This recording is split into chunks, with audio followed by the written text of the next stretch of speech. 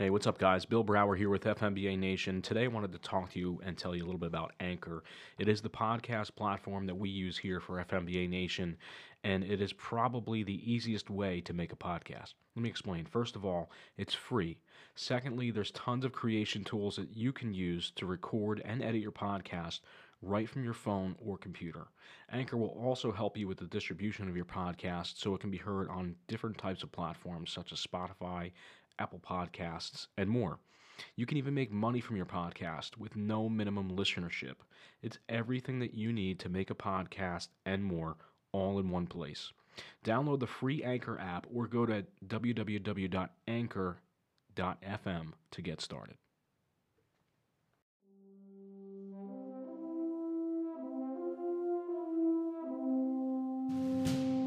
You are listening to the FMBA Nation podcast series featuring the leaders, members, and supporters of the New Jersey State Firefighters Mutual Benevolent Association. Our mission is to inform, educate, protect the interests of the members of the FMBA, and keep safe the civilians in the communities we serve.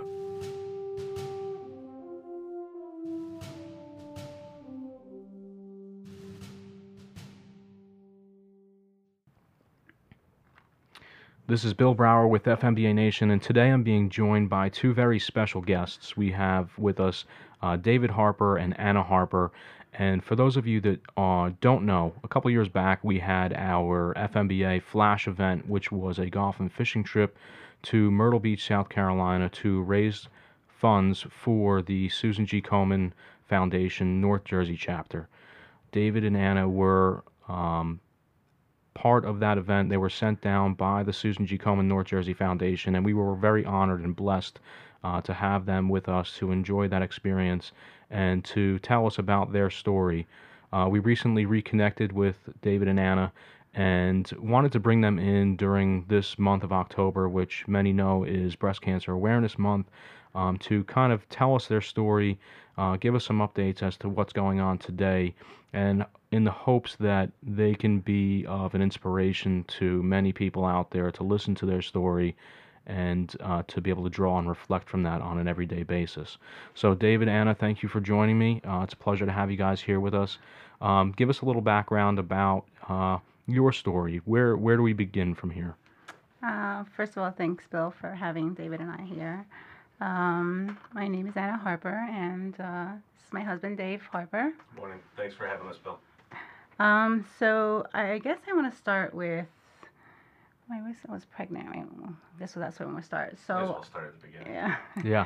So I guess about 5 years ago, I was pregnant with my third child, and I was 6 months pregnant. My daughter was when I got pregnant with my son. My daughter wasn't even a year old. My second daughter, Courtney. And I had been nursing her, so I stopped nursing her. And I guess when a woman stops nursing, her breast hardened. So the doctor said it was normal. So we went to the doctor again. And they said let's do an ultrasound because since I was pregnant with my third child, I couldn't get a mammogram. So therefore, we got an ultrasound. The ultrasound right away, the radiologist came in the room and said, "Oh, we should do a biopsy, a needle core biopsy." So I said, "Oh, let me talk to my doctor first because when you're pregnant, of course, you don't want to do anything that the doctor doesn't tell you to do." So a couple of weeks went by. The doctor said, "Yes, let's do it." So we had the core biopsy. The surgeon came in the room and she's like, "Oh, you know what? Let's put a marker in there and I'll let you know in a few days." So that was on a Friday, and then Monday the office called us and they're like, "Oh, we need to talk to you." And so I said to my husband, I don't know if that's good. So he was going to be traveling to Texas the next day, so they were like, "Oh, we need to get you in." So they got us in, and the doctor said that the needle core aspiration, that everything that they aspirated was full of cancer. Wow. And you were...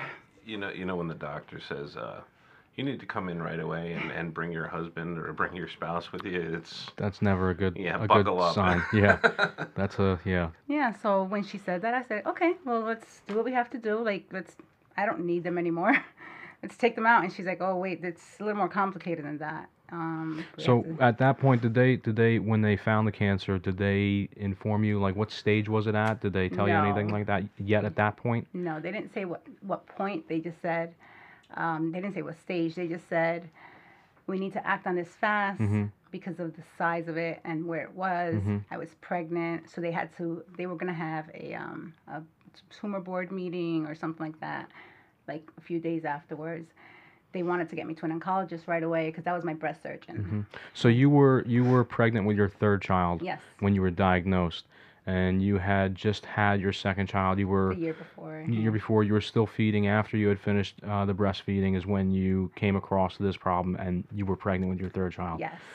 What I mean, what goes through your mind as a parent? I'm a parent of two So the children. first thing that goes Mhm. through your mind is, am I giving my daughter breast cancer? Mhm. Because I was nursing my daughter up Right. until I was almost 4 months pregnant. Mhm. Um, she, that's the first thing, of course. Oh my goodness, it was like giving her cancer.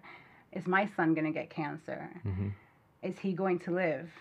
There's so many things that, as you know, especially because I had two girls. I have at that time, Hannah was uh, 11, 12, so 13 or something like that. So my older daughter, which is now 17, I'm thinking, I have two daughters. I'm having a son. What am I Mhm. going to do to make sure that he's okay? Right. So it was too early for me to have him, but I said, well, can we deliver him and then start chemo? And she said, no, I think we can do chemo while you're pregnant. So, of Mhm. course, what goes through your mind? I'm giving my son chemo. Sure. Yeah, that's got to be a scary. I mean. It's just crazy to think about that you can have chemo while you're pregnant. You're thinking, all you're thinking about is your unborn child, and what is that? Yeah. What is that stuff gonna do? And of course, it came through my mind. I said to him, I want you to have the child if I have to go. Mhm. And he's like, no, it's not going to happen. The doctor said, no, that's not going to happen. We want to get you to an oncologist. We have to have a tumor board meeting. Mhm. There's a meeting, I guess all the doctors have it on a weekly basis. So at first I was like, can we wait? And they're like, no. Now, at that point, had the doctors ever had this type of case before, where they were, dealing with a woman who has breast cancer, breastfeeding a child, and pregnant with another child at the same time? Have they ever come across that? So it's not very common. Mhm. Well, now it is. Now, Okay. and that's more common. But at that time, 4 years ago, it was, well, 5 years ago, it wasn't as common Mhm. because you're only pregnant for 9 months. So the chances of you being pregnant in that 9 month Mhm. period, while And being diagnosed. it's kind of, and then I was under 40, so they say like the median age for breast cancer. Well, now of course everything is changing, but back before it was between 45 to 55 or 60 because Right. of menopause. Sure. And Yeah. now the type of breast cancer that I have is triple negative. Okay. So it's a very aggressive kind of. So it's basically, there's the three other ones. There's four different kinds. There's Okay. a lot of different cancers. Sure. Breast cancers, So there's a lot of different kinds of breast cancers. There's three of them that are like estrogen positive, like it has to do with estrogen, Mhm. like HER2 positive. Yeah, you get there's different types that I never knew when we entered this little breast cancer Journey. journey, so to speak. You've got you think breast cancer, you think, oh, that's bad, but then you realize there's 3-4 different types of it, Mhm. and there's different treatments for those different types. And Mhm. of course, this one had to get the one that's most aggressive, Right. and it's the biggest question mark. Right. You might as well have the last Yeah. name Murphy, right? I mean. exactly. um. So yeah, so then So take us through the treatment. So you're going through chemo. You're pregnant with your third child. well, the first thing they do, of course, after they do the needle core biopsy, and they say that you have to start chemo. You're like, oh my goodness, like, do I have to act fast? Do I go to another doctor? Do I do this? Like, because you're like, you have to. Everybody's telling you get a second opinion. The first thing I did was I went to my priest and I Mhm. said to him, "This is what's going on. Like, show me like." Show me some kind of light or something, like, just what do I do? Like, Yeah. I'm pregnant. Like, what do we do? I'm a very faithful person. Um, David is Methodist. I'm Mhm. Catholic. but I have faith, so it doesn't matter. Doesn't matter It doesn't the matter what denomination. faith or denomination. I just wanted to know, like, where I should go. Or I knew that when she told me that I had breast cancer, I said, okay, let's fix this. I didn't get scared right away. I got nervous and upset for him because I said, oh boy, he's going to have to deal with this. Because you think about the person who's helping you and Sure. who's with you, because they're the ones who have to endure everything, like everything that you go through. And so I thought, of course, I thought about my children and I thought about him. And I thought, oh my goodness, his mom is also a breast cancer survivor. So, Wow. so she said, we have to act on this. So he was leaving to Texas. So that night that I was diagnosed, I was with the kids at home with the 2 girls, and I was pregnant, and I'm like, oh my goodness. So he gets to Texas, and of course he feels like the day that you get diagnosed, I'm not home. So Yeah. they wanted me to see an oncologist right away. So we went that Friday, and she's like, you have to start chemo right away. And I'm like, you know, How do you do that with a how do baby? you, yeah, Yeah. how do you do that with a baby? Yeah, And that's- she's like, well, we want you to see a high risk surgeon, a high risk doctor. So that's the first step, because they're going to monitor you while you're going through this. So the next week they had already set the appointments up. Like, they set everything up for you. Sure. And so we went to see the high risk doctor, and he said, well, there are 2 things that can happen. You can have surgery to remove the tumor right away, or you can start chemo right away. We all have to get together. So they had another meeting. Yeah. There was, you kind of want to, you get a diagnosis and you want to kind of deal with it, or you kind of want to know what path you're going to go down. But that first week seemed like it lasted a year and a half. Oh, I can because imagine. You had doctors that were trying to make decisions, and you know, thankfully the right decisions, given that we were pregnant, and they came up with a path, but they kept on changing the path as we went. And I'm like, can we just go down figure out which way we're going to go first? Yeah. And they eventually settled on, you're going to start chemo. The baby will be safe in the placenta, which is, again, it's counterintuitive, but it's amazing what science can do. Yeah. And we'll give you a couple rounds of chemo, deliver the baby, continue to chemo, and then we'll go from there. So go through that with us. How long were you being treated with so the I had my chemo? first chemo November 18th of 2013. And she said that I was going to have 4 different kinds of chemo. The first 2 were going to be a little bit more intense because it's called, quote unquote, the Red Devil. And it's AC.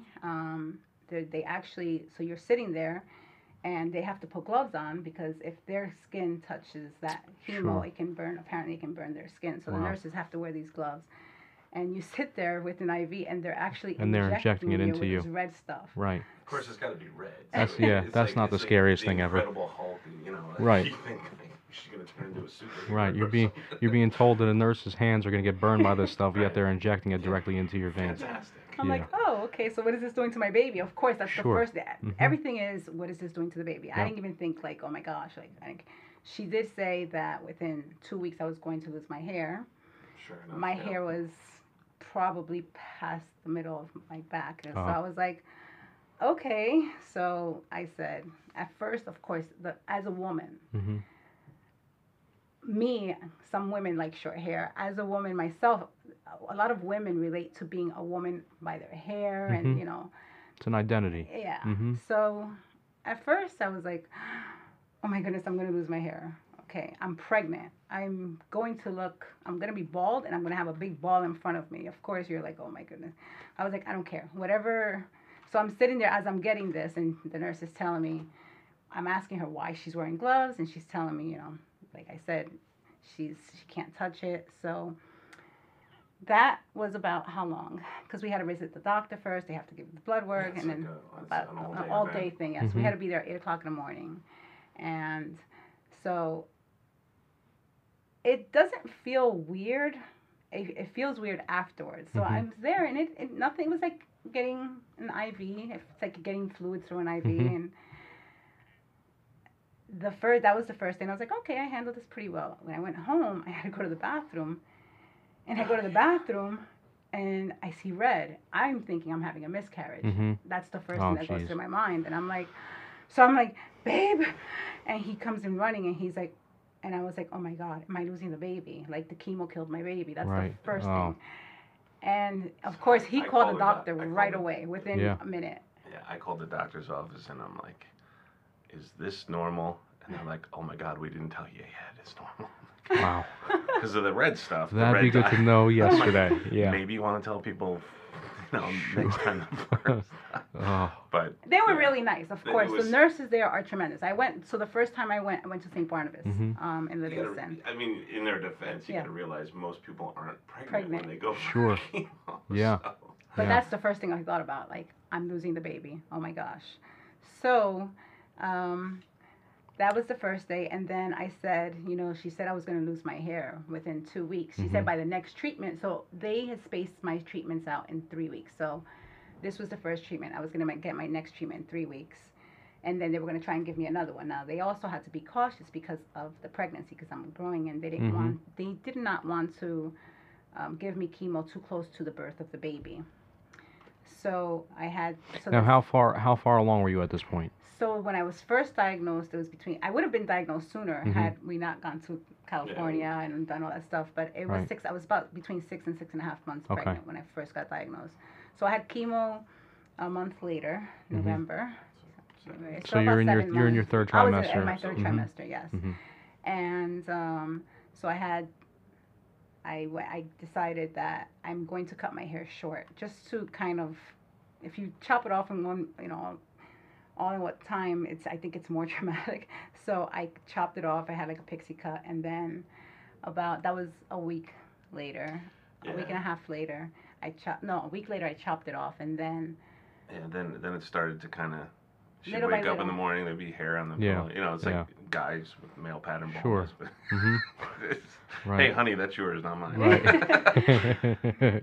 So then I would say a few days before my next chemo, I said, there's no way I'm letting my hair fall out. I'm not letting this chemo or this cancer take my hair. So Mhm. I called my little one. She had just turned 1, and I Mhm. called Hannah, and which she was 12 by then, 12. Mhm. And I called them and I said, I want you to see something because I don't want you to get scared. And I don't want you to think that I'm somebody else, especially Mhm. because my little one, she Sure. was really close to Mhm. me. So they were like, what is it? And I had we sat down when we first got diagnosed, when I first got diagnosed. I say we because we've been going through this Sure. together. I mean, yeah, that's. We sat her down and we told her what was going on. Of course, the first thing she was like, you're going to die. And I'm like, no, we're not going to die. I'm not going to let this kill me. I'm going to fight it. And then she's like, what about your hair? Oh my gosh. So then he said, do you want me to shave my hair? And she's like, no, one of you losing your hair is too much. So I was like, so then when I called her, I was like, I want you to see this. And then, so Hannah was like, Mom, I can't see that. I was like, no, Hannah, I want you to see this because I don't want you to ever go through life letting people take things away from you. I want you to always be in control, and this is what I'm going to do. So I cut his hair.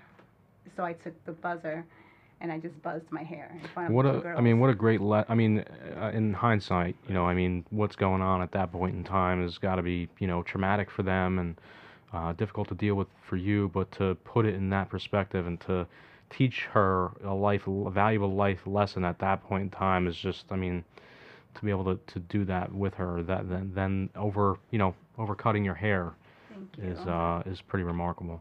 How long were you how long were the chemo treatments going on for? So at that point, I just had one. It was one. So, Right, but I mean over the course of this whole first stint, you had that was your first that treatment. was You my said there was first treatment. four I was total supposed to have treatments. 3 before the baby. Okay. So then the next one I had the week after, Mhm. and then that's when I started to feel a little tired. Mhm.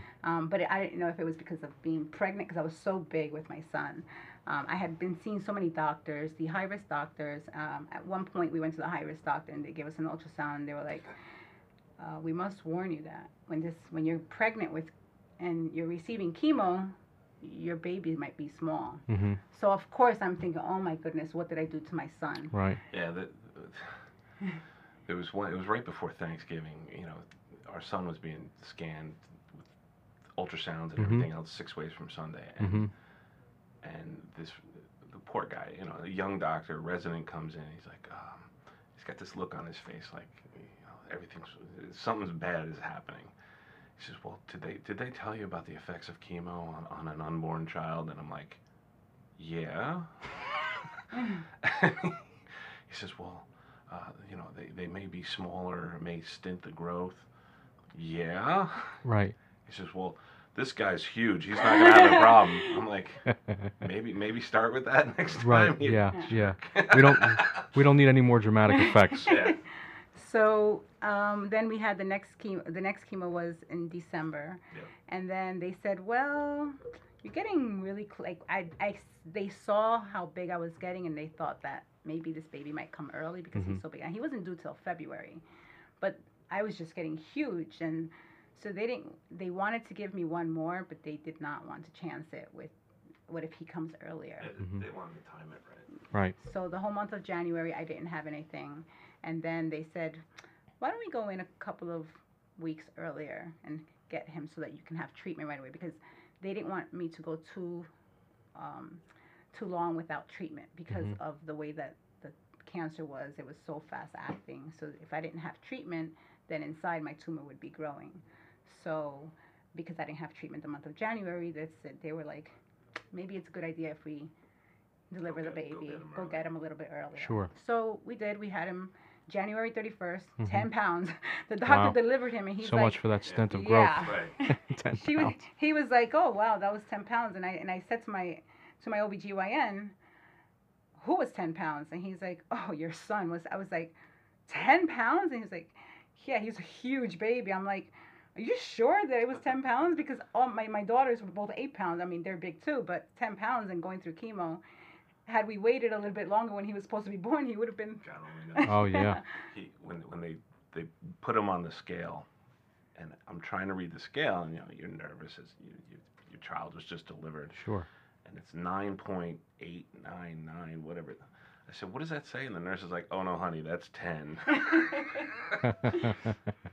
And of course, she looks like the Dalai Lama because she's bald and pregnant. Right. And he had a full head of hair. Oh yeah, Yeah. that's Full what head I of was hair. worried Absolutely. about. I said, Yeah. is he going to have any hair? He's not going to have any hair. And the doctor's like, oh no, he has a lot of hair, so don't worry about it. So of course, everything was fine with him. They said that they thought he had a little bit of nephrosis, or what is it, water in the lungs. So we, of course, the first 6 months we had to get him checked out to make sure that he was okay. After I had him, they were like, okay, now we have to start right away. Sure, yeah. So he comes out, he's perfectly healthy, he's nothing perfectly wrong. healthy. We were shocked. We were like, how is it that I had 2 rounds of this red devil, Right.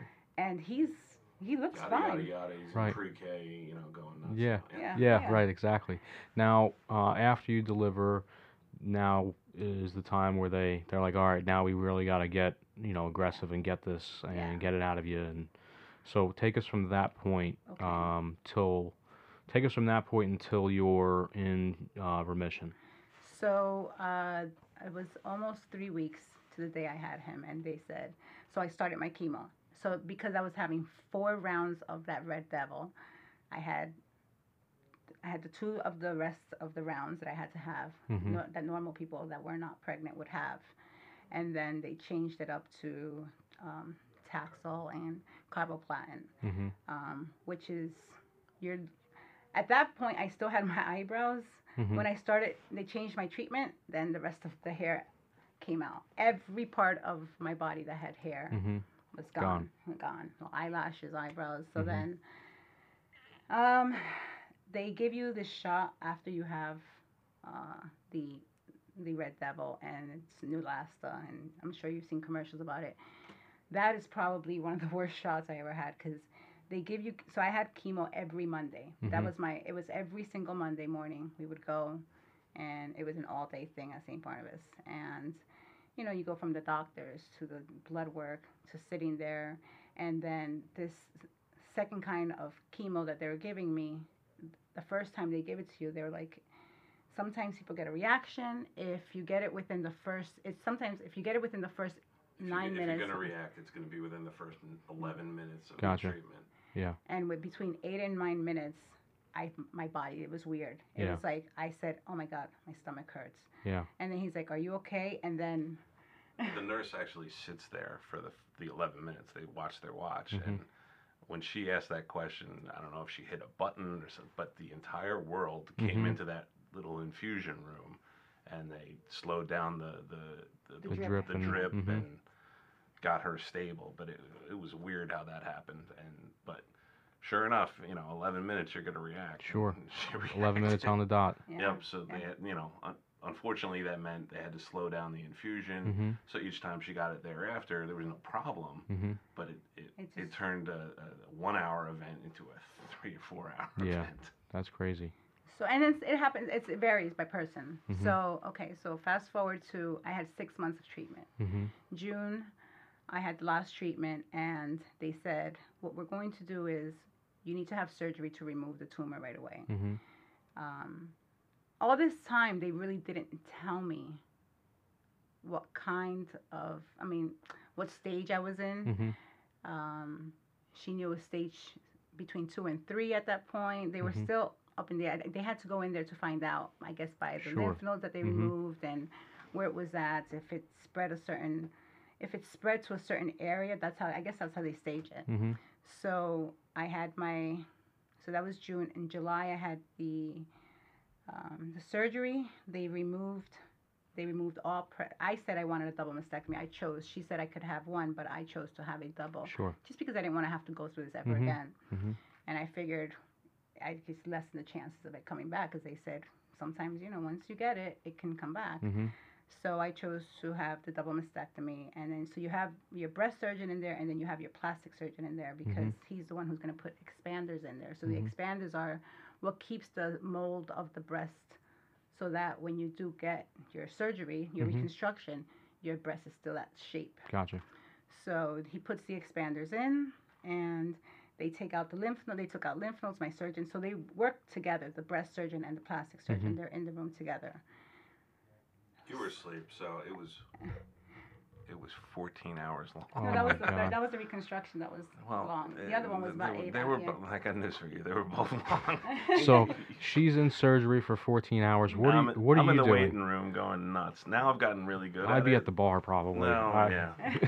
They should have bars at hospitals. Yeah.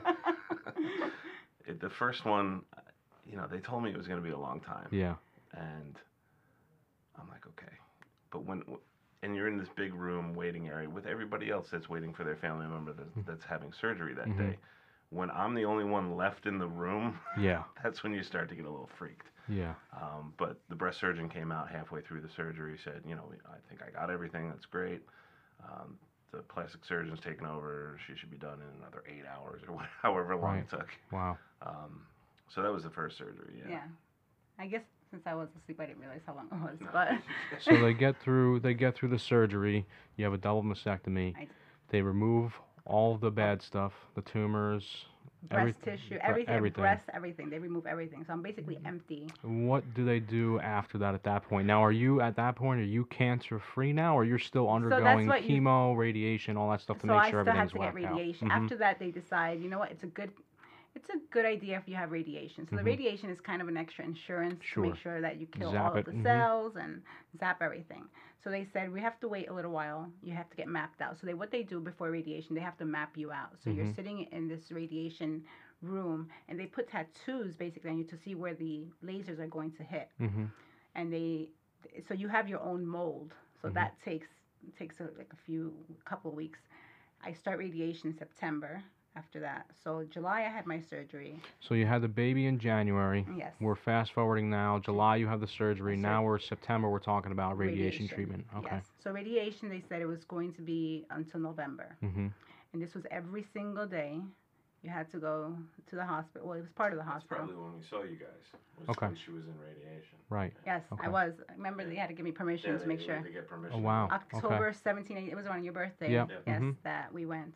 You guys had that on. Yeah, it was the 16, second. It was like the 17, second or third week of October that year. Yes. So I was in radiation. Radiation for me, everybody is different. For me, was a lot worse than chemo. Okay. It really takes a lot out of you. So every day, every single day, Monday through Friday, except weekends, they give you the weekends off. You're Thanks. getting zapped. Yeah, right. You're getting zapped with this stuff. So the funny thing is that it takes longer to get undressed Mm-hmm. than it does for the radiation to hit you. Right. So, you're getting undressed, and then, you have all these people that are all getting radiation. You go in there, zap, zap, zap. It's really like around 5 minutes, Mm-hmm. 5 to 9 minutes, if that. You come in, and it's like normal. People go to work like, I know of people that have gone to work. Sure. I was taking care of my newborn son and my toddler and my teenager at that point.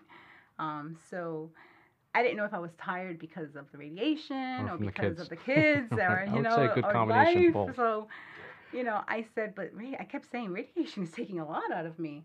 And I had heard that actually my mother-in-law had some radiation too. And she said, yeah, it takes a little bit out of you. So then fast forward November. Mm-hmm.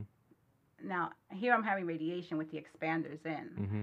So the doctor said, actually, I'm sorry, between the surgery and radiation, I had to go see my breast surgeon Mm-hmm.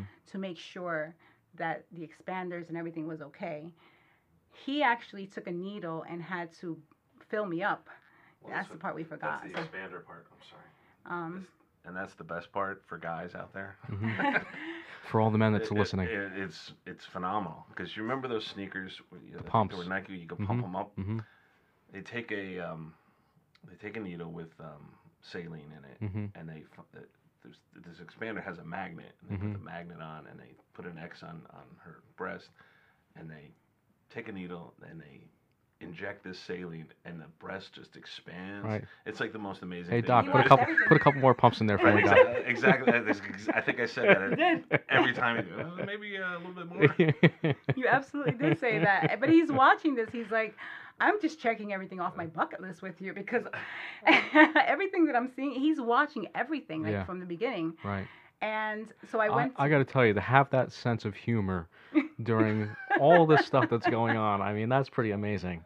You I mean, kind of have to have to a listen, sense of humor. yeah, to listen to you guys talk today and to hear some of these little things as you're going through probably one of the worst things that anyone could ever go through. I mean, it's incredible. It speaks volumes for the two of you. So I'm sorry, I No, want to that's interrupt. okay. But Thank you. I just wanted to point that You out. kind of have to have fun though, because you can't be You go serious, nuts. and it really is all about attitude. Because if you read about people like I had joined so many, I'm not good on Facebook. I'm terrible with Facebook, especially because I have a teenager and Right. she has Snapchat, so Mhm. I have to kind of have Snapchat because of her. Yeah, you got to watch them. So he's doing this, and I said, is this going to affect my radiation? And he's like, well, maybe not, we'll see. We'll play by ear. Hmm. So when I went to go get mapped out, they couldn't map me out because of the size. Because of the expanders. So I had to go back to him, and he had to deflate me a little. So here's the worst thing. He took the same needle and Right. just sucked the stuff out. You're and like, it was like, "Whoa." oh man. I used to say that. Uh, So it was weird to watch it go up. I'm like, I feel like I'm a toy. Like, you're deflating me, inflating me. right. So he's like, oh, don't worry, this is just temporary. Hmm. So go get mapped out. Everything's fine. Fast forward to you guys, Mhm. and then first of all, the NJF MBA is wonderful. Everybody there you guys were amazing. Especially that we were going through all this. Like, you guys were just so nice, so accommodating, with the kids, patient. I mean, some of you didn't have kids at that time, so it was nice that you guys understood that we had to bring our children, because, to go through this and think, oh my goodness, I don't want to leave my children at home, so you guys let us. Yeah, bring the I mean, kids. it was an absolute honor for us to be able to host you guys for that event, bring you down, and kind of, give you a little bit of a break away from all the crap that you had to deal with back home, to be able to, come down, spend a couple days with us, enjoy your time. Dave got to play a little bit of golf and some fishing, and he got to And it was spend his some birthday time out. that weekend. Yeah, It was his right. birthday that weekend. So honestly, no, I mean, it was absolutely our pleasure to have you guys down there, it was and fun. we're glad that we were It able was to do nice. it. So now take us from There. Flash. You're at that point. You're still going through radiation. When do you finally hit your remission? So November, I had my last radiation. Mhm. A few weeks after I came back from the trip in South Carolina. Yeah. Right? So then they said, okay, from now on, you're just going to get examined every few weeks. So I said, okay, so am I cancer free? Right. Like that's what you think about. Like, Right. so she's like, you never want to say cancer free. Sure. They say that you never want to say cancer Mhm. free. But you know, you're good right now. You're good. Yeah. Mhm. So I Let's said, buy some Dom okay, Perignon. Yeah. Yeah. So then they're like, okay, well now we just wait because we have to wait 6 months before I can get my Mhm. reconstruction. Right. So then I said, okay, so in the meantime, you have your appointment with the breast surgeon Mhm. so that he knows where you're going to be at, like what we're doing. So at this point, I'm like, okay, I'm great. Yeah, I'm cancer sure. free. Where I started to work out again, so it Mhm. was great. I was able to work Going out. back to your regular Yeah. everyday life, what Yeah. you knew before you were diagnosed, Exactly. and kind of get back into your normal routine. Yep. Yeah. And So you so did. so take us now. November, you're in remission. You And I'm go seeing the through doctor on seeing a the doctor on a weekly weekly basis basis. or a month, and then after that it's like a monthly basis, and You- then they switch it to. And you had your reconstruction. You gotta So go. then You gotta fast wait forward to 6 the months, reconstruction, right? yes, Get so your then- reconstruction. May 5th, we had the reconstruction, Mhm. and that's Another the one. 14 hours. That was the Yeah. one that was long. Yeah. So what happened was that because of the radiation, so he said, okay, we're gonna go in there. I had a deep flap, so I didn't have implants put in. So Mhm. my kind of reconstruction was gonna take a little bit longer because what they do is, it's kind of a underrated tummy tuck. I wish it was a tummy tuck, but especially because this was my third child. I had Mhm. C-sections. I had 3 C-sections. So what they did is they take the blood supply from your stomach and like some of the stuff from your stomach, the extra, I guess, fat and everything, Mhm. and they make breasts out of them. Wow. So it's not like you're having an implant put inside of you. Right. And which is, I was concerned about that because I'd heard horror stories like if you have an implant, sometimes they leak or something. Sure. Yeah. I didn't want to have a foreign object. Mhm. Everybody's different. There's a lot of women that I have friends that have implants and they Mhm. love their implants. I guess because I was going through all of this, I didn't want to have to go through this again. Mhm. And I felt as if I had an implant with my luck, because everything with me is always like, if only 1 out of 10 this happens. So I'm always that You're one that person. one out of- I'm always yeah. that Mhm. one. So, so I had the deep flap, and he's in the hospital. He sees a doctor that we know, so he's talking to him. So he's in there, outside waiting. Right? Yeah, again, she's asleep. She sleeps through all this stuff. Right. I'm the one that has to go now.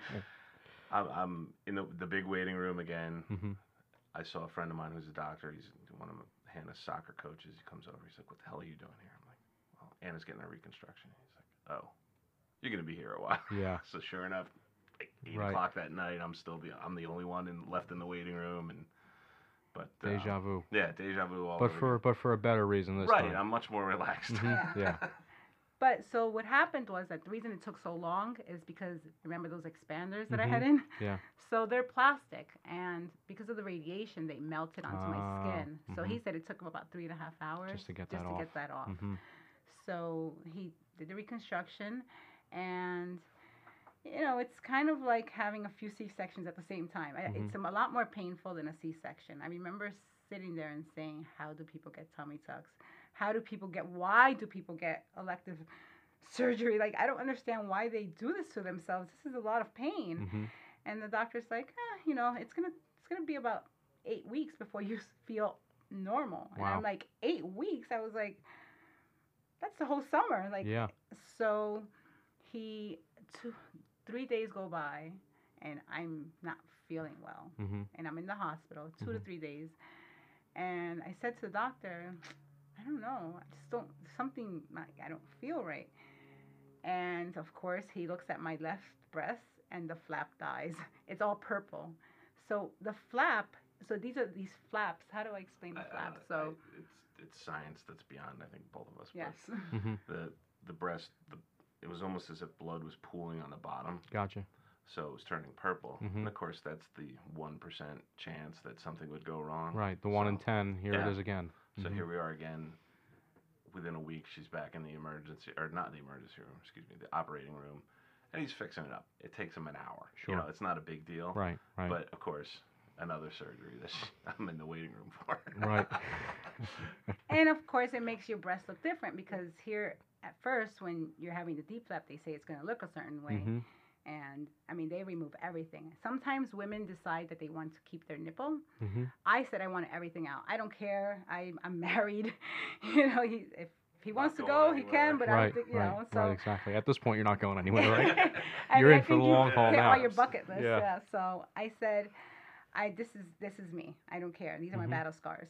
So um, they take everything out. I come back, do the surgery, and then here I am, and I'm like, okay. Mhm. Like, of course, I'm in pain. You have drains. They put these drains in you.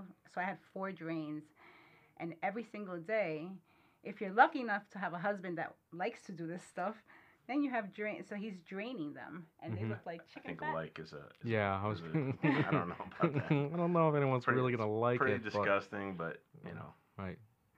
But He's it looks like he's a chicken good fat. he's a good guy. He is a good guy. Yeah. I'm lucky. So some people have hire nurses to come in and do Mhm. this. He wanted to do everything. So we go through this, and everything's fine now. He's Fast forward to. fast. So then you have to have about 3 surgeries to kind of make sure that everything is right. Mhm. So I think it was about 2 or 3 surgeries during the summertime just to make sure that the mold is right. Where are we in time now? What So year? this is the What year summer, is this? This is 2015. okay. So Chase is a year old. Okay. Courtney is 2 years old, Mhm. and almost 3, and then Hannah is 14. So here we are. So May of 2015, I had the reconstruction. A week later, I had the other, The issue with Yeah. the pooling. Mhm. and then so I want to say August, I had one more surgery to kind of the mold to Fix the fix scar. things, fix the Mhm. scar. Mhm. And then at the end of August, he said, we're going to do the nipple reconstruction. So what he does is he cuts kind of like a Chevy sign in the middle of the breast, Mhm. and he folds it to make a nipple. He makes Okay. his own nipple. Gotcha. And then Figure. he says, you know, for some women, this helps them mentally because you're looking in the mirror and Sure. you're actually seeing Mhm. a nipple. Because for a lot of women, it affects them just looking at them. Sure. Especially for, you know, I can imagine for single women that don't have a husband, so Mhm. they're thinking, oh my goodness, who's gonna like me after this? Sure. So then I had the tattoo artist comes in, like he has this tattoo artist that comes in a few weeks later. She matches your color, and then she tattoos around where he cut, so it looks like a real nipple. Yeah. And that was in September. Yeah, I got to watch that too. That was really cool because it was, you know, sometimes you could be self-conscious about scars and stuff like that. But Yeah. they tattoo this nipple on, Mhm. and as they're putting the tattoo, you kind of everything kind of disappears, and all you see is it looks normal. You Yeah. know, it's kind of amazing. Yeah. That's pretty remarkable. You like that, huh? That was a cool one for you. Did like you that now, one. David? Did you get a tattoo too while this is going on? No. Just for, I mean, you know. No tattoos. Your mom would kill you, first of all. Yeah. So then that was September. Mhm. So that was September of 2015. So October, I had been having this stomach pain for Mhm. a while. So I didn't say anything because I figured it's normal from the surgeries and Sure. everything Everything that's you. gone on. Yeah. So one day, like, he actually saw me be in that pain, and he's Mhm. like, "What's wrong?" And I was like, "I just been having this pain." He's like, "You're in a lot of pain," and I always Can't get downplay. anything past me. You know? Yeah, Sure, I always right, downplayed it, right. but I never said anything to anyone because I figured it's normal. So he saw my face. He's like, "No, you're in a lot of pain, and you're not telling me." And I said, "I'm in some pain." And he's like, "I'm calling Dr. Wagmiller." So he calls my oncologist, and she's like, you know what? Have her come in. I hadn't even talked to her, but I had, you know, all the paperwork said he's allowed to call them whenever. Mhm. So that was October. Mhm. We get scans done, and October. It wasn't even related to the abdominal pain because the abdominal pain was probably the scar from the surgery. The scan showed something in her lungs. Unbelievable. So So you go in for something where you think you got Yeah. something going on with your Yeah. intestinal tract. You get the scans done. They do a full body scan, only to find out now you've got a spot in your lung. Yep. And go on, tell us what goes on from there. So then that doctor, we waited a week, and I'm like, it's already a week. What's going on? yeah, they did a biopsy Of the lungs. yeah. And so that showed that I had 2 spots. And she said, So that with that doctor I didn't know very well, but they sent me that to that doctor, Sure. and then so I went back to the oncologist, and we already knew. I just knew. He knew. So Right. Here's that 1 in 10 again. I Here's mean, yep, Yeah. because she said, you're fine now. So we go back, and she started to tear up, and I'm Mhm. like, it's okay. She's like, I'm so sorry. I don't know what to say, which is it's nice to know that she cared like as a doctor, because Sure. doctors, you're their patients, it's like normal to them, like they have to tell their patients that they have cancer. But I had built such a good relationship with my doctor, and she's young too, so it's like like when you have somebody that can relate. yeah. So she's like, I don't know what to say. I am so sorry. Like, sometimes this happens. It's So are they saying that the breast cancer metastasized to the lung, or lung. this is a completely different type so of cancer? they at that point they didn't really know, because Yeah, they were testing it, but they were pretty sure it was the. Or what did you guys decide to do? because of the 3 children that we have, because of time. I mean, of course, everybody always says go to Sloan Kettering. That's to New the York. go to New York. Yeah. That's Right. the first. Um, she said NYU Langone, Sloan Kettering, and RCNJ. All three of them are very good. Mhm. All very well known names. Because of where we live at, we chose Rutgers Cancer Institute of New Jersey. So she had known someone in every spot. So she said they're all good. She got in contact with. She's like, wherever you go, I can get in contact with somebody there, and they will take care of you. So we go there. There were similar trials. Yes. You can get the same Trial. Yeah. thing here as you can there. Right. Type of thing. Right. So that was another thing. It was the same trial that was being offered in Sloan Kettering was being offered at Rutgers. Okay. And was being offered at NYU Langone. So we decided Rutgers. So we go there, and they're like, well, there's a trial, but you have to qualify for it. And in order to qualify for it, we kind of have to do a biopsy on you and do small surgery where they open you up and take a sample. And if So I'm that, back in the waiting room. Back in the waiting room for another 14 hours. No. Start calling you waiting room. Nothing like that. We're gonna start calling you waiting room Dave. Waiting room Dave, I like that. So then they take it out.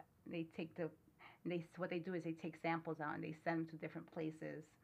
And so apparently I had this mutation, PDL1 mutation, that if you have that mutation, you qualify for this trial. So they put me, so I qualify, and I start the trial December 2015. Yeah, it's an immunotherapy trial as opposed to chemotherapy, and it's pretty cutting edge. I mean, nowadays you hear immunotherapy on all kinds of commercials and Keytruda, that type of thing. It's kind of normal. At that point, I'd never heard of immunotherapy. But what it does is the drug kind of stimulates your own immune system to recognize in The this bad case, the cells. mutation on the And cancer fight it cell off. and to fight it off. So what's better than your own body to kill cancer? Right. And it's pretty amazing that the science behind it. At that point in time, we never realized Right. that was even an option. This is 2015 yeah. we're talking, right? Right. So I mean, we're 3 years ahead, almost 4 years ahead Right. now, and this is something that's Right. now considered cutting edge technology in terms of battling cancer. You guys are going through this 3 years ago, which is clinical, and now it's out of clinical and becoming an actual treatment option. I actually have a friend of mine who her brother was part of the team with that. They started this like a few long while. Like he's so far, like he's so separated from the people. Like he was in there, and they couldn't He's talk working about with it. the drug. He doesn't Yeah. get to. He doesn't get to deal with people, to Right. see the effect of what he's working on. So Right. when I think we ran into them at a wedding, Yes. and he was so excited to meet her. It's like, oh my God, it's like somebody that is actually benefiting from this thing that I've been working on for Right. 10 years. Right. That's pretty incredible. And in fact, he says, it's amazing to think that in just a couple of years, this will be, metastatic cancer will be a chronic problem instead of a death sentence. Right. Of course, I'm thinking, well, hurry up. But Right. Yeah. Yeah. So they said that the trial was going to be for 2 years. They have to make sure I have to get scanned every 9 to 12 weeks. They scan me to make sure that it's actually working. And the first time it was in December that I had it of 2015. They scanned me in January, the end of January, and then in February when I went for my treatment. So I'm going for treatment every 3 weeks with this one. And like he said, it uses your own body Mhm. plus the drug. Those Mhm. two combined, it's supposed to minimize the cancers in your Shrink it. body and Mhm. shrink them. Mhm. And so the first time I got scanned, they ran in the room and they couldn't wait. Actually, she told you, the nurse Yeah, told you. It's funny because I'm the worrier, I guess. So Right. they ran past her, kind of like pushed her out of the way, Uh-huh. like everything in those movies. And they were like, "It's working, it's working" to me, and I'm like, "Oh, that's great. Why don't you tell Why her?" don't you tell her? Because she's the one going through it. Yeah, but you They know, knew. like, They knew that you're waiting Yeah, room I'm Dave, the though. one So that's- waiting room pacing Dave. back and forth in the waiting room. They had to give you the information first. So yes, So- so then she tells me, and I'm like, that's great. And they're like, are you happy? And I was like, I knew it was gonna work. So they were like, that's right. I always have faith. I always think that Sure. everything happens for a Mhm. reason. Mhm. I feel that this sounds really weird. I was given this because I feel like through me they're gonna find a cure. Mhm. I mean, I know that sounds really weird. No, it doesn't. But I just feel like I have to because I'm a fighter because I don't like to let anybody win, and I'm not letting this cancer win. I But can assure you of that. I was gonna say, So- Dave, do you want to weigh in no, on no, I'm done. Yeah, she wins. that? So I said, okay. So they said, so we can keep going. Mhm. So they said it's 2 years to trial. Mhm. There's a few people on it. So I go every 3 weeks, and of course there's side effects. You're still going through this now? So Okay. the side effects are, chronic pain, like the pain in your body. You feel like you have the flu every Mhm. day. So every day I wake up, Oh. it feels like you have the flu because your body aches. Like I can't physically do anything until I take my pain medication Right. in the morning. Like Mhm. that's just. But it's okay. I mean, it could, like I say, I always say it could be worse. Okay, like I could be hooked up to an IV 24/7. Mhm. So of course, so 2015, 2016, I start feeling something in my neck, Mhm. and I think they think it's cold. I think it's cold. So at the end of 2017, 2016. Yeah. 2016, you notice it, so they kind of watch it. Mm. Um, And at that and point, it's just a pain. it's just It There's kind feels of no. like like a sore throat. you know, you get a swollen gland, Right. Right. and so I think it was in 2016 they 17 17 last year. Yeah, that's when I had the radiation. yeah. Yeah. Well, they test it.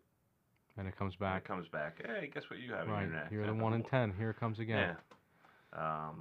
And So- you're in the waiting room again. Yeah. Right. At this point, they're gonna dedicate that Yeah. waiting room to you. They're gonna name it the David Harper waiting room. Waiting room. Yeah. So they were like, okay, they aspirated it. That's what they did. Yeah. They aspirated it. And Mhm. actually, you were not in the waiting room No, I that day. wasn't. I said to Right. him, you can wait outside. This is going to be really quick. Meanwhile, I'm inside actually getting surgery, and the doctor's like, is there anybody here with you? And I'm like, oh, I told him it was no biggie. He's like, you're going to be here a while. And I'm like, okay. So then I text him. I had my phone. I remember having my phone next to me in the surgery, in the operating room. And my alarm goes off to pick up the kids, and I'm like, oh, and they're like, what is that noise? And I had the phone underneath here. I'll never forget that as they're taking a sample from my neck. So then they're like, okay, so it comes back positive. I have radiation, Uh-huh. and then my radiation oncologist, he comes back after the rounds of radiation. They're like, it worked. It's gone. It's gone. So he's like, since it worked, we're gonna try something Sure. on your lung, on Mhm. the other lung, because they can't do the target one because that's the one that's under the trial. The trial. Mhm. Yeah. So then, because this was last. So then he's like, I'm going to try it on your lung. So I'm like, okay. So more radiation to my You're like, lung. yeah, sure, why not? Just pile it on, bring it Yeah. on. And it's not like Like the radiation. you know the radiation that melted the stuff. I don't know. You mentioned that before. Yes. This is like so targeted, Mm-hmm. High dose. high dose, pinpointed target. You know, you look at the wall in the oncology department at Rutgers, and there's pictures of the doctors, and like her doctor is the first picture, and then the second picture is a physicist. Mm-hmm. So I never knew what a physicist did Until you go through yeah, this. and then you go through this, and it's like, oh, all right, great. They're pinpointing this Yeah. radiology or this radiation to go into the one specific area. So then, so we had a few rounds of that. That was right before Thanksgiving last year. Mhm. And then at the end in December, he's like, it worked. Wow. Like he took us back into this black, the black room, and he's like so excited, and he's like, radiation works on you. So I said, you know what, doc, I'm okay with that. Yeah, you feel tired or whatever, but if zap me every once in a while, it's Right. okay.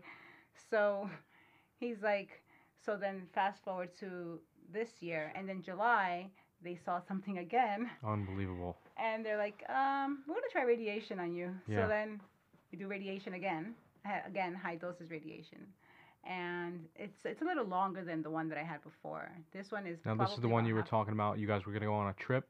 You were going somewhere. So no, that's Another story. that's another Okay. one. Oh boy. So then that was in August. I had radiation this past August, Uh-huh. and then now we can fast forward Yeah, to in latter part of August, she gets her scans, and they've been watching something on her appendix Mhm. for the better part of a year. It's kind of stable.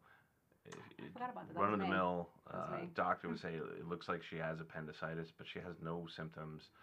So her team is just like, well, let's watch it. Mhm. So they watch it for a year, and in the latter part of the summer, her scan comes back. It gets a little bit bigger. So they decide, well, it's time to go take it out. Sure. So another surgery, another waiting room. Another waiting room. Another surgery. Yeah. I like that waiting room, Dave. It's Yeah. good though.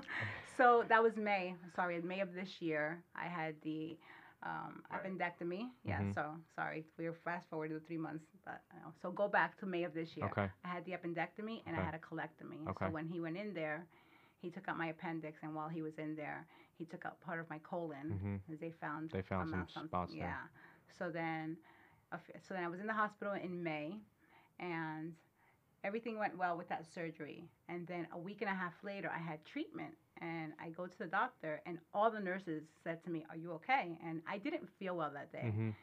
Something was off, but my nurses right away, they just knew. They were like, "Are you sure you're okay?" And I'm like, "I'm fine.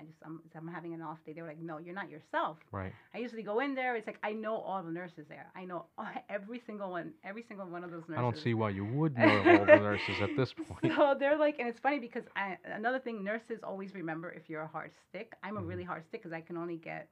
So when you get lymph nodes removed, Mhm. like if you have breast cancer on the right side or if on the left side, if you get lymph nodes, a certain amount of lymph nodes removed on that side, you can't use that side for blood pressure, for Right. needles, for anything. So I can only get my IVs on my left side unless I Okay. get a port. Right. Then Right. some people like to get a port. I Mhm. haven't had a port. Yeah. I had all my chemo was everything. I never had a port. Mhm.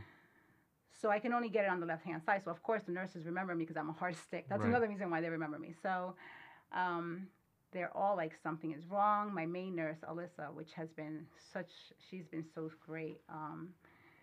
They always assign a nurse to you, like a research nurse, and she's just always been so on top of everything. Any single time I need blood work or whatever, she's just always there to emails me. So a week and a half later, so this is a week and a half later, and she's like, "Are you sure you're okay?" So this was on a Thursday. That's when I get my treatments every Mhm. 3 Thursdays. And I was like, "I'm okay." The next day, so then my surgical oncologist comes in to see me, and he's like, "You're wheezing a little bit, but it's." I had like a little cough, Mhm. and he's like, and I said to him, I said, I'm having problems with my stomach, like my intestines. He's like, you had major surgery, abdominal Mhm. surgery from Mhm. the appendectomy and the colectomy. Sometimes that happens. You just got out of surgery last week. Like you're going to be in some pain for Yeah. a while. So I said, okay. The next day, my mother-in-law just happened to be with me, helping me. They live in Virginia, so it's like for us to have care. Like I have some friends that help us, Mhm. which are great in the community. But then, like my mother-in-law, when she comes up, like she's there. I don't really have to worry about anything, So she looks at me and she's like, "Are you okay?" And I'm like, "No, I'm not. I don't feel well." She's like, "Well, maybe you need to eat something." So I'm like, "Okay." So I had half a cracker. Within 15 minutes, I start throwing up. Yeah. And then she's like, "Do you want me to call somebody?" So then I text David and I'm like, "I don't feel well. I haven't eaten. I ate half a cracker and I got sick." And he's like, I'm calling the doctor. So he calls the doctor, and they're like, meet us in the emergency room. Mhm. So we go to the emergency room, and they do a CAT scan, and they're like, you have an obstruction in your bowel. So Yeah, it's kind of the after effects of having abdominal surgery. She's Right, got the right. way, An the ileus. intestines Scar don't tissue. start up the way they should. Mhm. So That's that's when they another said- week in the hospital. So that's when they tell me I have an ileus, which I had never heard of an ileus, but it's apparently common after you have that kind of surgery. Mhm. So it's an obstruction, and the only way to get that is to have an Surgery. NG tube. Oh, okay. So an NG tube, which is probably the worst thing I've ever. I know that it sounds bad because I know I've had cancer. Right. I've had this. The NG tube is probably the worst thing in the whole entire world because what they do is they take this long tube, about I don't know, 4 feet of tubing, 3 feet, Felt like it. and, Yeah. and they put it through your nose, Uh-huh. and it goes through the back of your throat Uh-huh. and into your Mhm. intestines, and they do that while you're awake. Yeah. So here you are not feeling well, and then there's this doctor or nurse in the emergency room. They have to do it too Mhm. because they want to make sure that you're okay. So they try the first time and nothing. I'm here getting sick Mhm. everywhere. Mhm. So David is watching all this. The second time, the tube started strangling me. So I took it out and I threw it at the doctor. I felt horrible. And the third time, it went in, but he said he was looking at Reagan from The Exorcist. He said it was disgusting. But so this is how bad it is because they're trying to do this, but you're getting sick at the same time because there's something, and they're telling you to swallow at the same time. So they give you like a glass of a cup of water with a Mhm. straw, and they're like, you need to swallow. I guess you have the way you have to have your throat so that they can put the tube inside, so it goes to the back of your throat and into like down to your stomach.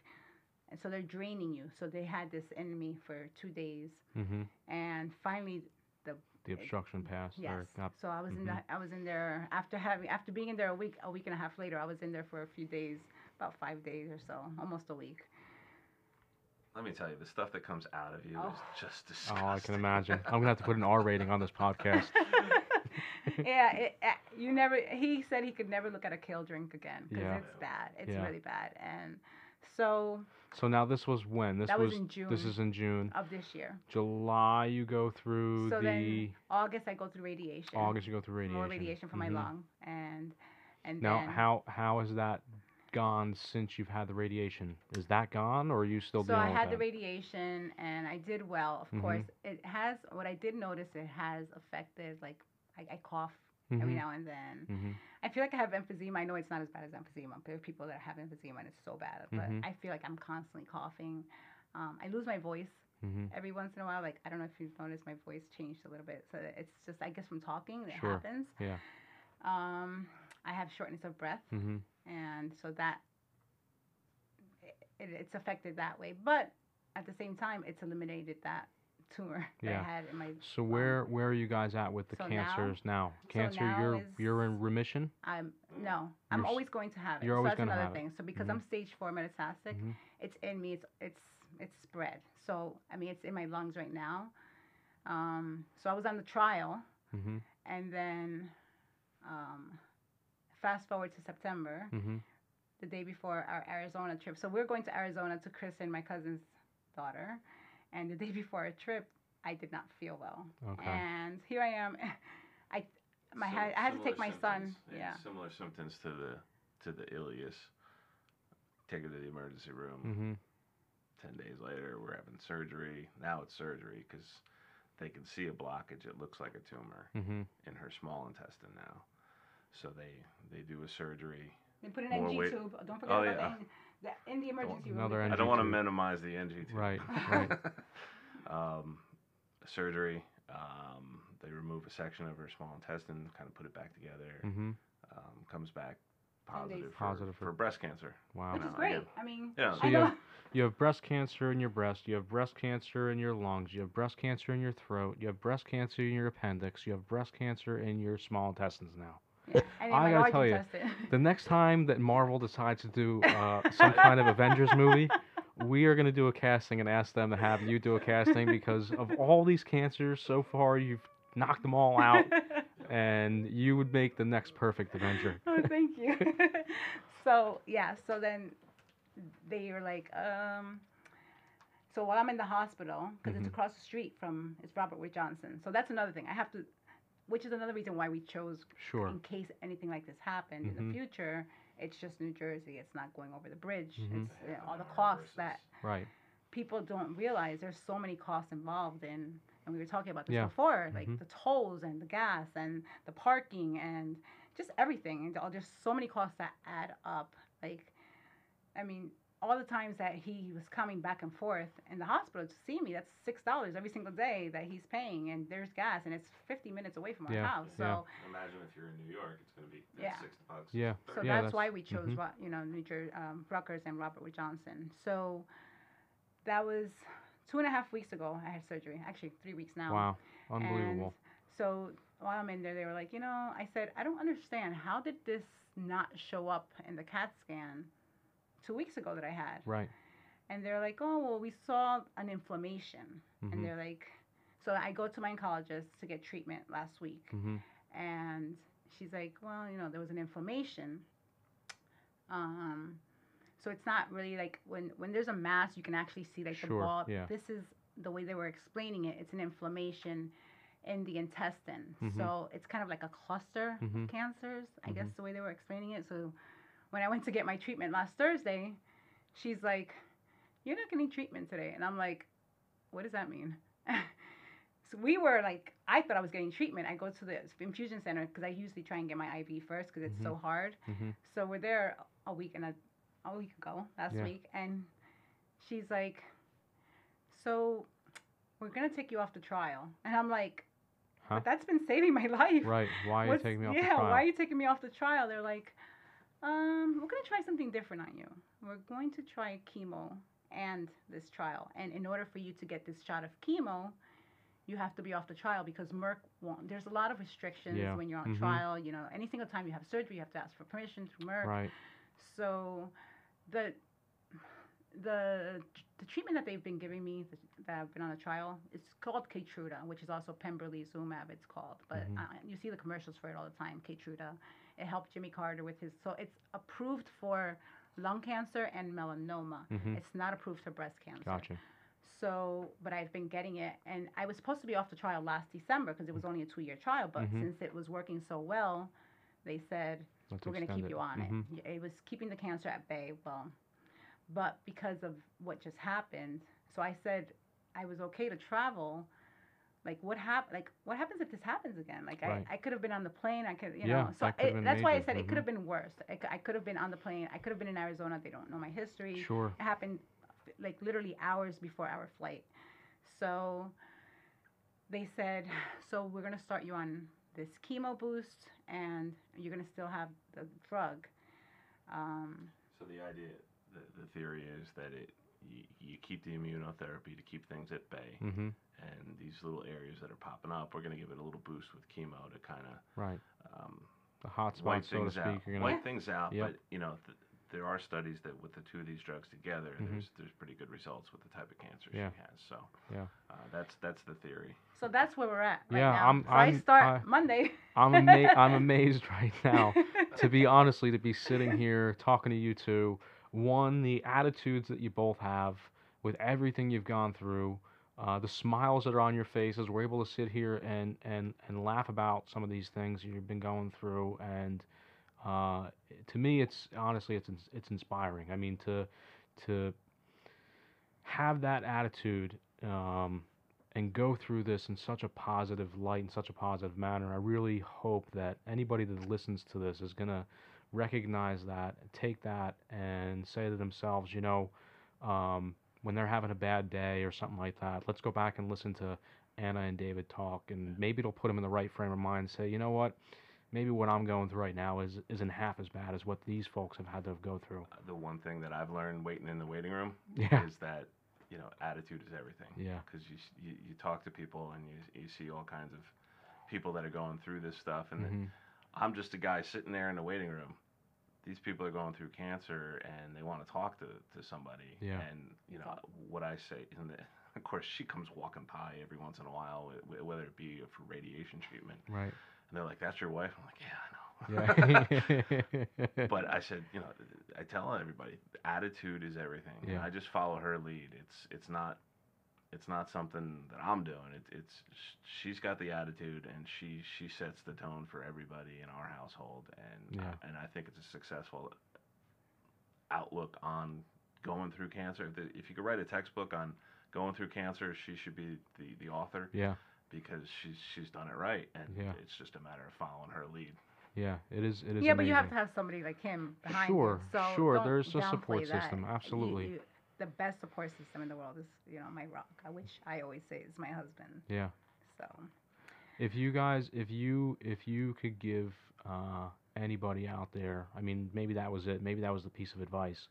But if you could put a message out to somebody here that's listening to this, that maybe is going through the same thing. Maybe they're going through breast cancer treatment now.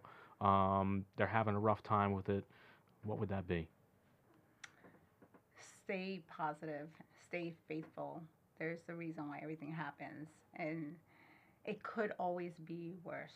I always say it could always be worse. I mean, yes, we've gone through a lot more than people may know. I mean, I ran into somebody yesterday, and she's like, "Do you have it again?" And I'm like, I've had it. I've had it. Right. No, well, she didn't know. It wasn't her fault, but she didn't know, and she didn't realize. And she's like, "Oh my goodness, I had no idea that you've been going through treatment this whole time." And I said, "It's okay." She's like, "But you look." That's another thing. I try for women. I know it's hard because we identify ourselves with having hair, and Sure. I think that you have to. I know it's hard to be positive. I mean, it's been hard. I'm not saying it's easy. There's been times where, especially last week when we got the news that I have to start chemo again, he was mad. He was so mad. He was mad at God. Yeah. He was mad at everybody, and he's like, "Are you kidding me again?" Mm-hmm. And it wasn't easy, but every single time I think about it, I'm like, you know what, babe? Everything happens for a reason. So she's trying to get us in another trial, and in order for me to qualify for that trial, I have to have tried what I'm going to be trying on starting on Monday. So Okay. it's like, this is basically a bridge. Gotcha. Hopefully to get Not me. only is it a bridge that has shown success in other people, it's a bridge to get to the next step. To the next step. And again, staying positive is one thing, but another thing I would tell people that are going through this, there are options out there that weren't there a year ago, 5 years ago, Sure. certainly 10 years ago. And things are changing by the minute. And dealing with the folks at Rutgers and at RWJ, they're scientists, and they're trying. It frustrates them that they can't figure out the cure because they know they're so close to stuff. Sure. But there are options out there, and if anybody's out there is going through this and they have an option where they can go through a clinical trial, try it. Yeah. Try it. I was skeptical at first when we first came across the clinical trial because I'm thinking, all right, she's going to get a placebo or she's not going to. I want something that works. I want the chemo. Yeah. And, what I've learned over the last 3 years is if you don't try something that hasn't been proven, you're never going to find that cure. Right. And that's what's frustrating for those scientists and those doctors is they need people to kind of accept and embrace new things. Right, because you could be the proof. You could be the answer to everything that you've been looking for. Yeah. How are the kids doing? So how's your son that was the 10 I got two boys of my own. I'm good in that department right now. I'll have my wife answer that question. She'll probably give the same answer, but it's a lot harder being at home. The 10-pound chemo red devil baby. Is he a red devil? Is he a red devil now? He's he's Daredevil. Yeah. He's Daredevil. He's a Ranger fan. Oh, I know you're a Devil fan, right? Yeah. So he's great. He's a little shy at first. He just started preschool, so we've seen a difference in him over the past 3 weeks. Yeah. The first 10 days, like September, was really rough because I was in the hospital. Yeah. It was rough for them to see me in the hospital Sure.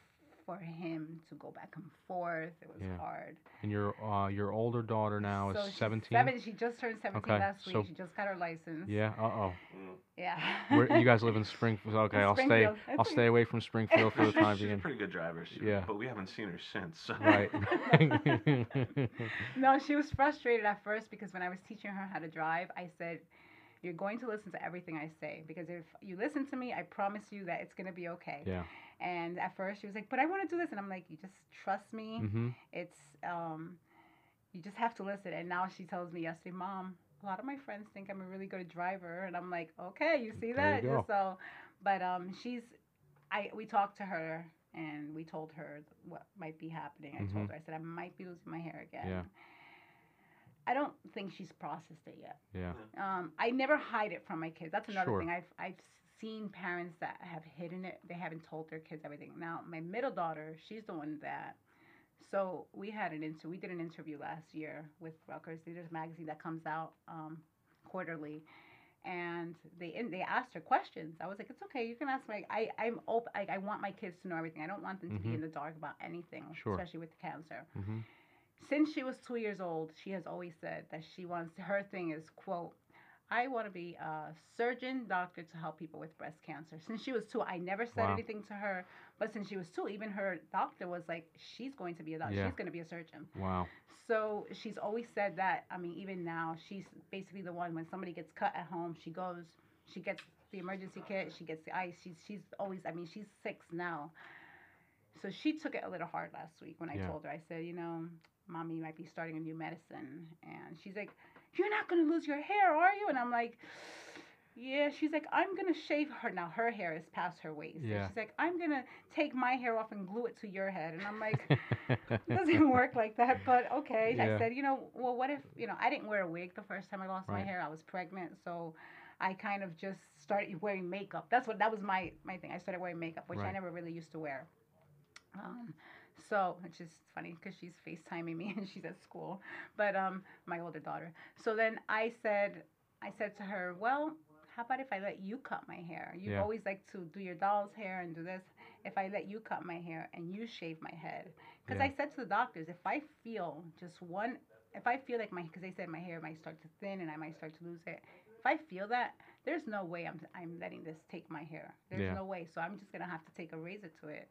And now, The reenacted GI yeah, Jane's. Right, yeah, yeah. that's I was gonna basically what say. I did the first time, except that I was pregnant. This time I'll just, like whatever. And again, and I said to her, I was like, Courtney, I am taking out my hair because I'm not letting cancer take my hair. I said, you remember that? I said, you don't let anyone.